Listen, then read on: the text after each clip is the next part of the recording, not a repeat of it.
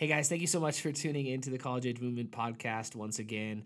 We are currently in part 4 of a series entitled Core. And so, what we're doing is we're just walking through the core values that Faith Chapel, which is the church that we're a part of, has. So, we have 6 core values, and we're going to be on our 4th core value. And then next week, we'll have a guest speaker walk through our 5th and 6th core values. But this week, we are talking about this core value that we have here at Faith Chapel. And it is this, is that God is generous, so we are too. God is generous, so we are too. And generosity is typically associated with money, but I think it's really important that we understand that this core value isn't just about finances. So we're going to walk through what we can be generous with, but because of the fact that most of us think about finances and it's inevitably a part of our lives and it's a part of the church world and it's a part of our faith, we're going to jump in right there. So the first point is this, is that we need to be generous with our money. This isn't really a topic that I personally love talking about, mostly because I'm super stingy with my money, and it's not something that I love to talk about is my personal finances, but I've been convicted time and time again over the 30 years of my life that it needs to be something that I'm willing to let go of. It needs to be something that I'm willing to use and understand that it is a resource, not only for my own life, but it is a resource that is to be used for the kingdom. And I know that for a lot of us, this idea of money, especially the idea of money in the church, kind of makes us feel uncomfortable. Whether you've come from a bad experience at a church that didn't use money well, or you just get uneasy with the fact that the church asks for money, or maybe one time you got conned into sending money to some pastor on TV. I don't know what your personal situation is, but it can make a lot of us feel really uncomfortable.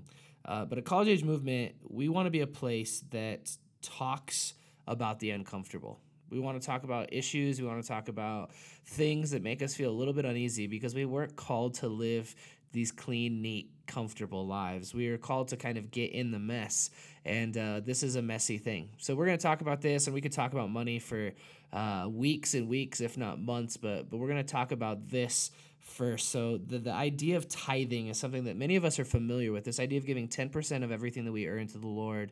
And it's another one of those things where like, why? I don't understand. And if you're ever interested in that, I would love to have a more in-depth conversation about what we at Faith Chapel do with tithe money.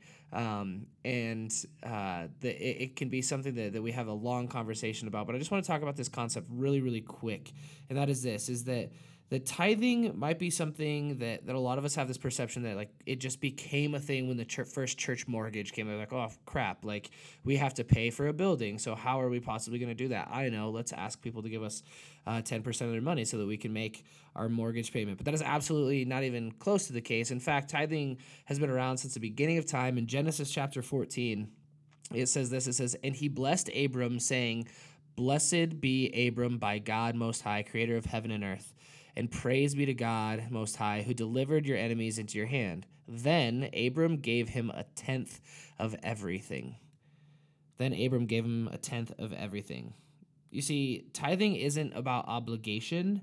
It's about recognition of what God has done and what God is still going to do. And from the beginning of time, Genesis chapter 14, like this is one of the earliest human beings that has had interaction with God. And they made this decision to give a tenth of everything because it was a form of worship. And I think that we too often look at this like this thing that's required of us. But it's not just that. It is a form of worship. It's recognizing who God is and what he's doing and that you want him to continue doing it. He doesn't need your money. He operates outside of the fiscal world. But it's still this thing. And it wasn't just about finances. Abram gave a tenth of his flock. He gave a tenth of his crops. It was a recognition that I'm going to give this away in faith that God will continue to provide for me, that God will continue to protect me.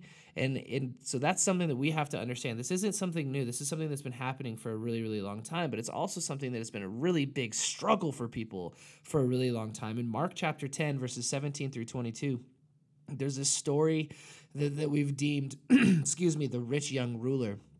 And it goes like this, chapter 10 of Mark, verses 17 through 22. It says, as Jesus started on his way, a man ran up to him and fell on his knees before him. Good teacher, he asked, what must I do to inherit eternal life? "Why do you call me good?" Jesus answered. "No one is good except God alone. You know the commandments. You shall not murder, you shall not commit adultery, you shall not steal, you shall not give false testimony, and you shall not defraud. Honor your father and mother." Then the young man replies, "Teacher," he declared, "all these I have kept since I was a boy." And then Jesus looked at him and loved him. "One thing you lack," he said. "Go sell everything you have and give it to the poor, and you will have treasure in heaven. Then come follow me." At this the man's face fell. He went away sad because he had great wealth. See, from the very beginning of time and into thousands of years ago, this has been a common theme where we do everything. Everything seems to come easy for us. And then when it comes to money, we find ourselves hitting this wall of obedience because it's something that we take so much value in. We see finances, we see money, and we see possibility, when the possibility that we seek should be found in Jesus. In every aspect of our lives, we have this chance to surrender. And our wealth or possession are sometimes the hardest thing to give up. But just as no one can force genuine worship from our lips, no one can force genuine worship from our wallets. We have to be willing to surrender that up, just like we're willing to surrender every other aspect of our life up, so that we can recognize who God is and understand that he will be faithful time and time again. Genesis chapter 28, verses 20 through 22 says, Then Jacob made a vow, saying, "If God will be with me and will watch over me on this journey I am taking, excuse me.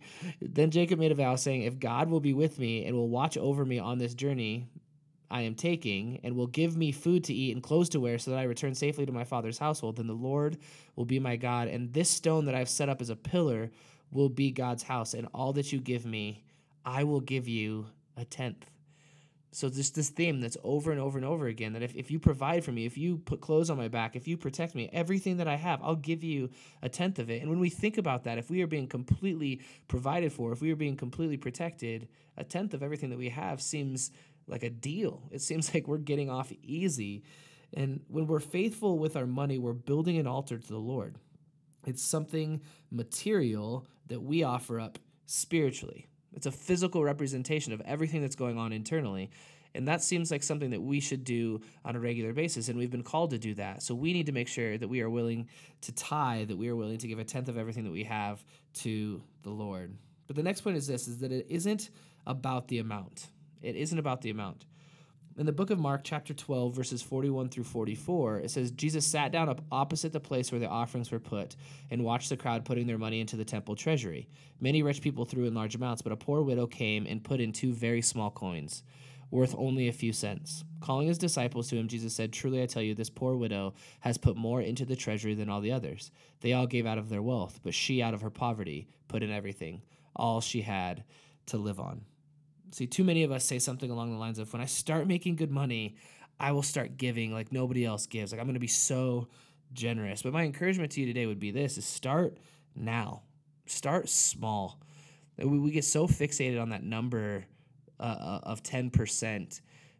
But I think that God wants us just to be faithful and to start giving. And if that number is 3% or 5%, great. Like, get up to that 10%. And then maybe at some point, as God continues to reveal himself, as God continues to be faithful, I would love, and I know you would probably love, to be that person who gives away 25% or 50% because you have more than you could ever use. And that would be an incredible thing if we could get to that point. But we have to start somewhere. We have to start now. We have to give some amount to someone who's going to do something.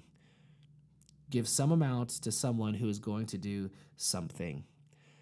I'm not a company man. I would call this church out in a heartbeat if I didn't feel comfortable with the way that we're spending our money, but I do love that I get to be a part of a church here at Faith Chapel that gives generously, that we support so many people locally and globally that are doing incredible things around the world for the kingdom of God and for just the lives of people, keeping them safe, keeping them fed, keeping them clothed. See, we have to find people who are fulfilling God's call and empower them in a practical, tangible way.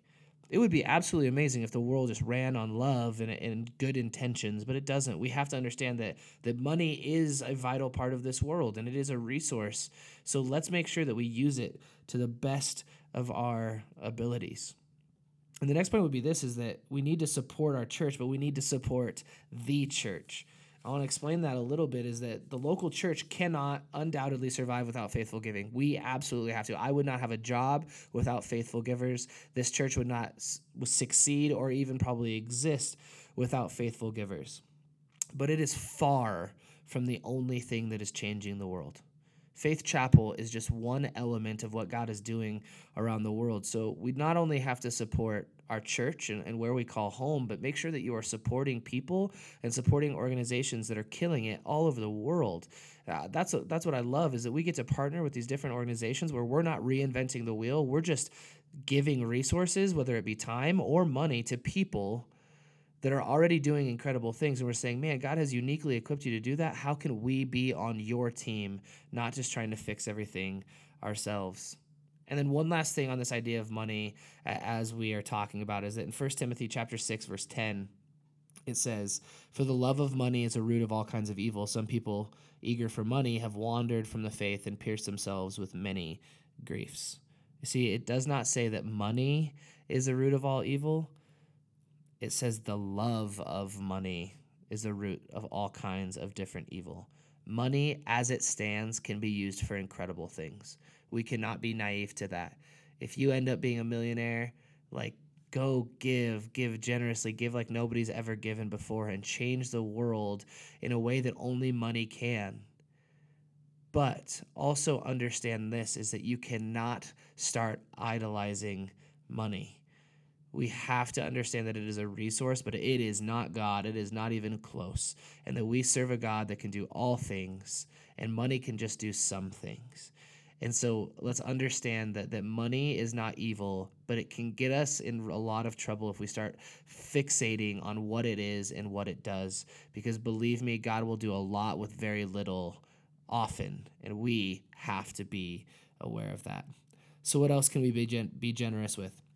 Secondly, is that we need to be generous with our time. Generous with our time. Our time is undoubtedly, unquestioningly a resource. Let's say the average person of College Age Movement, the average person listening to this podcast or that'll be in the room on a Tuesday night, is 21. That is 183,960 hours of life. So I want to ask a question. How many hours have you given to someone else? Out of the 183,960 hours of your life, how many of those hours have you just given to someone else? That's a challenging question, isn't it? I know that when I worked out the numbers, I was like, oh my gosh, like, I am not giving out even a percentage of the hours that I've lived. And that should be convicting, and that should be challenging, and that should be something where we start to intentionally give our time to other people and to other things. See, we're naturally selfish because of our humanity, and now culture seems to applaud selfishness. It is this weird dynamic where we have this mentality of get yours or I'm going to get mine, and that's in our workplaces, that's in our schools, that seems to even have crept into our relationships of I'm going to make sure that I get what I need out of this. And if you get what you get out of that, like, that's great, but like, I'm going to make sure to get mine. And that is such a sad thing, that is what culture is, but we're called to be countercultural, right? We're called to kind of go against the tide and to change things. And in Mark chapter 10, verse 45, it says, "For even the Son of Man did not come to be served, but to serve and to give his life as a ransom for many." That's the opposite of getting his. In fact, he came with the focus of making sure that we got not what we deserve, but what he wanted to give us. And he had no worry about if he got anything back. And we need to have that mentality too. You see, we'll touch on our core value of save people, serve people next week, but you can't very well serve people if you're not willing to give them your time. We have to be generous with our time. We have to be willing to give away minutes. We have to be willing to give away hours so that other people experience Jesus like they can't unless we are willing to do just that. We have to budget our time just like we budget our money. And what we find is when we budget our money, we are a lot more successful with the money that we do have. So if we would start to budget our time, we would find that we're a lot more successful with the time that we do have. being stressed out because you're so busy is now worn like a badge of honor. And I know that I am so guilty of this. People ask like, "Hey man, how's it going? How's it going?" "Oh, I'm doing really, really well, just really, really busy." And for some reason, there's some part of me that wants people to go, "Oh, like that's good. You're not busy." Because if we're not busy, then we assume that people will just think we're lazy. But that's not the case at all. You see, being busy isn't necessarily a good thing, because that just means that we're not budgeting our time like we should budget our time. If you budget well, you won't be so stressed out. There's a man by the name of Dave Ramsey who works in the financial world and in the church, and maybe you are very, very familiar with Financial Peace University. And one of the statements that he makes, and one of his overarching principles is this, is that you need to give every dollar a job. Even if it's like going into savings or it's buying clothes, whatever it is, give every single dollar that you have a job. Don't just have money just out there floating around. And I think that would be an incredible principle if we gave every hour a job. If we were intentional at scheduling out and we were so fixated on the fact that this hour is important and it's not something that I'm just going to let float around. I'm going to give it a job. And you can say like, "Hey, I'm going to give this hour to Netflix." Like, hopefully you're not giving too many hours, but like you just understand your life and you understand your personality and you need to decompress.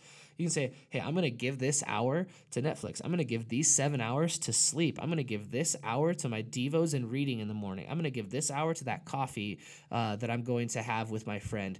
And if we do that, and if we look at our days and we start to make those minutes and make those hours count, we're going to look at the back at our week and we're going to say, "Wow, like look at all these things that happened this week, because I didn't just hope that things fell into place. I actually scheduled out my life. I actually gave my hours and I gave my minutes a job." And that would be an incredible thing if a community of people started to do that, because we would make sure that we are touching on so many people's lives and on each other's lives. And that is something that we definitely want to be doing. Thirdly, we need to be generous with our gifts. We always talk about how we're uniquely and wonderfully made here. And that's something that we will always talk about, that we have been created to be who God has called us to be, and that there's not one person that is like another. But because of that, because we're uniquely and wonderfully made, we all have different passions and different gifts that can benefit the kingdom of God and that can benefit other people. So let's not just think about our passions and our gifts as things that bring us joy or that bring us fulfillment, but also on how we can use that to bring joy and fulfillment to other people. That we would understand that our gifts weren't given to us just for us, but it is a gift given to us so that we can essentially re-gift it to other people. That if you have the gift of music, use it to bless other people. If you have the gift of being financially if you're so smart and you're a stock trader or whatever it may be, that you understand numbers and you understand the market and you understand everything better than most people, use that gift to benefit other people. We need to make sure that we use the passions and gifts that God has given us so that we can give those things to other people. In 2 Corinthians chapter 9, verse 9, it says, "As it is written, they have freely scattered their gifts to the poor. They have freely scattered their gifts to the poor. Their righteousness endures forever." Man, would we be a community that just freely scatters our gift to the poor? And it's not just the poor in finance, it's the poor in spirit. It's the poor in relationship. Whatever it may be, that we would find people who are in poverty, whether it be financial or relational or spiritual, and we would be willing to scatter our gifts to those people and say, "This isn't just for me. This is so that I can bless you as well." If you surrender it, God will use it. If we surrender our gifts, if we surrender our passions, God will use it. One of the hardest parts about this concept of generosity is that it's fluid. Sometimes it's hard to get our hands on if we're truly living generous lives. So here are a few questions that will regularly give us metrics or markers to check in at. The first question is this: is my generosity based in the perception of others or in the pleasure of God? Is my generosity based in the perception of others or the pleasure of God? Check your motivations. Do I want to be perceived as generous to those around me, or do I want to be known to be generous by my God? You see, Jesus, time and time again in his ministry, said, don't stand on the street corner and just let everybody know how spiritual you are or how much you're giving. But just give. Just be spiritual. Be in tune with who Jesus is, who God is. and be generous. And other people don't need to know about your generosity. You don't give money to an organization and then post about it and be like, hey, look at me. Look what I did. Or go donate your time and say, look at what I did. Look how amazing I am. No, just give. Give of your time. Give of your gifts. Give of your money. And don't expect anything to be said about you. Just give. Not so that others perceive you to be generous, but that God knows that you are generous. You see, you can fool others. We can put on a show, but we can't fool the God that created us. So let's not spend any effort in trying to do so. The second question would be this: is my generosity genuine? Like, do I have ulterior motives? If there is nothing in it for me, would I give my finances? Would I give my time? Would I give my gifts? Would I give my life to something if there's nothing in it for me? And that's something that is just like hits you right in the chest and you go, I don't know, and that's okay. So ask that question as you're starting to give, or as you're continuing to give, of whatever it is, whatever resources it is that you have. Some of us have money, some of us don't. Some of us have a lot of time to give, and some of us don't. But let's be generous with what we have, and let's ask ourselves the question, is it genuine? Am I expecting something in return, or am I doing it because God has called me to do it? 1 John chapter 3, verses 16 through 18 says, this is how we know what love is. Jesus Christ laid down his life for us, and we ought to lay down our lives for our brothers and sisters. If anyone has material possessions and sees a brother or sister in need but has no pity on them, how can the love of God be in that person? Dear children, let us not love with words or speech, but with actions and in truth. Put your money, figuratively and literally, where your mouth is. We need to start taking action.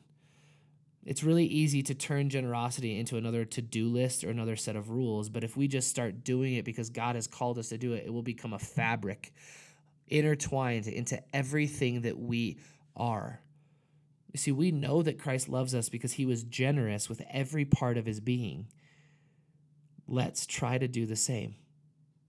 In the small, minuscule ways that we represent Jesus, that we reflect Jesus, let's be generous in those areas. And then the third question would be this: am I willing to be generous to those I don't particularly like? Am I willing to be generous to those I don't particularly like? The giving of ourselves or our resources can come easy with those whom we are close with. It can seem almost impossible to be generous with other people that we don't particularly like. Like, if I see an orphan in need, my heart stirs and I just want to help them immediately. Or if it's someone that I'm close with or that I love dearly, I jump at the opportunity to help them in any way that I possibly can. But when it's somebody who's drunk on the corner, that have gotten themselves in that situation, they've made bad life decisions, or it's somebody that just simply annoys me, I struggle. I have this internal struggle within me. It's like, well, do I want to give them my time? Like, do I want to give them money for shelter? Do I even really want to do that? Like, they kind of brought this upon themselves. Like, they deserve this.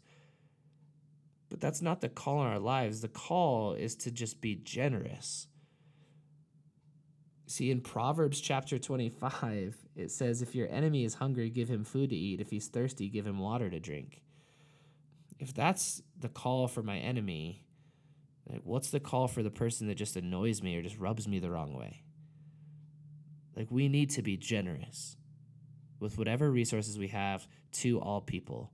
No stipulations, just love people always. We have to be willing to stop and check our heart and ask ourselves these questions. Because I think it comes down to this for me. I think that I have found over the course of my life that I really am an infant and I'm still trying to figure out what it means to be generous, and just trying to figure out how I, Evan Cook, am generous to the people in my lives. But I do know this, is that genuine generosity rooted in love changes lives. And I think that Jesus is in the business of changing lives. So I'm excited to jump in. Let's do that together. Thank you so much for tuning back into the College Age Movement podcast. We would love to have you here in person. We meet on Tuesday nights at 7 o'clock at Faith Chapel, and we would love to get you plugged into family and into community and just see your life changed along with the lives of other people. If you're not in Billings, we will continue to make the podcast, and we hope that it's a blessing to you. Have a great rest of your week. We love you all.